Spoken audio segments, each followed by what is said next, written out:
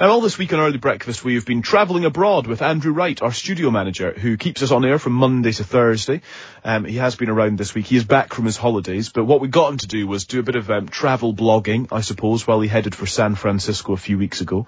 Yesterday, we heard Andrew touching down in California, so today, a bit of post-match analysis, really, from him. What was it like to be back in the US as the pandemic, hopefully, comes to an end? I would say it was fairly different, Callum. When I went back in January, America was still gripped by the Omicron variant. One thing that is quite strange is that obviously in America they don't have an NHS. Everybody has to have private medical insurers, and that seemed to be causing problems in the fact that people couldn't get tested quickly. And there was some public testing by the state of California, but that was taking up to 10 days for people to get tested.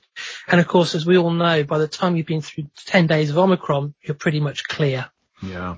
But what's it like when you're there? You were visiting San Francisco. What did it feel like compared to a couple of years ago? San Francisco is always a buzzing tourist destination. You know, when you think of San Francisco, you think of Alcatraz and the Golden Gate Bridge. And it was very, very quiet. In fact, it was eerily quiet. Cable cars, well, you can normally never get on a cable car in San Francisco. They're full of tourists. You have to hang off the side if you're lucky. I spent 2 days on cable cars where one day I was the only person on a cable car, and the second day it wasn't even half full. There was some Japanese tourists on with me. But I think the big thing for me is the number of businesses that have gone out of business in downtown San Francisco. Lorry's Diner is your archetypical American diner. You'll have seen in countless American movies the diner. It had the Wurlitzer jukebox, the Elvis statue, and the dog. It had been there since the 30s, and it wasn't just tourists that went there, it was businessmen. And he would always struggle to get a table, and that's just gone. Couldn't survive the pandemic. Does it make being there and being abroad any less enjoyable? I hadn't been away in anger for 2 years, and I was very nervous about going back to the US. The US are always quite strict with security at airports and, passports and documentation. But actually that was the easy bit. When I got to San Francisco, I was surprised by how quiet it was. And, places like San Francisco, which has the Golden Gate Bridge and Alcatraz, they rely on tourism. And right now it seems very slow to recover. Interesting. Talk to us about the logistics then of getting around, of doing what you want to do, getting on the cable cars, going out for dinner, etc. Is it all about apps and paperwork? How difficult is that? Getting around in San Francisco is easy. The BART, which is the equivalent of the Underground in London, you can get like an Oyster Smart card like you would here, and you just use your credit card to top that up. There wasn't a lot of people on the BART. Again, it still seems a lot of people are staying at home.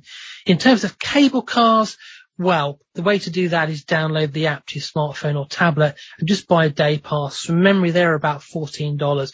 And that really is the way to do it, because if you do a single ride on a cable car, it's $14. So, you only need to go one ride and you've paid for your day pass.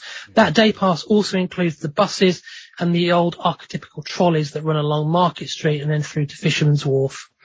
We are talking, Andrew, at a time when restrictions in the UK are kind of disappearing. They're evaporating almost every day, it feels like. I suppose it's interesting then to contrast culturally what it was like for you being in the US and comparing the approach, the kind of culture, the feeling towards COVID restrictions there compared to the UK. Two things that really struck me, Callum, was mask wearing is king in the US right now. If you went out for a walk, loads of people will be wearing masks. You obviously need to wear masks on the cable cars and on the public transport system in San Francisco. And beyond that, every time you go into a shop, you have to wear a mask. And pretty much all the shops I went into, there'd be somebody on the door who'd just go, can you put your mask on? And you weren't really allowed in without a mask on. So they're really strict on mask wearing.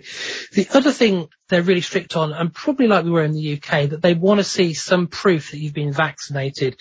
Now, first night I was there, I was horribly jet lagged, and I walked from the hotel in Millbrae for about a mile to a place called Panera Bread that is kind of your archetypical bakery that does food as well. And I walked in the door there and they were kind of straight on me in a pleasant way. It's like, good evening, welcome.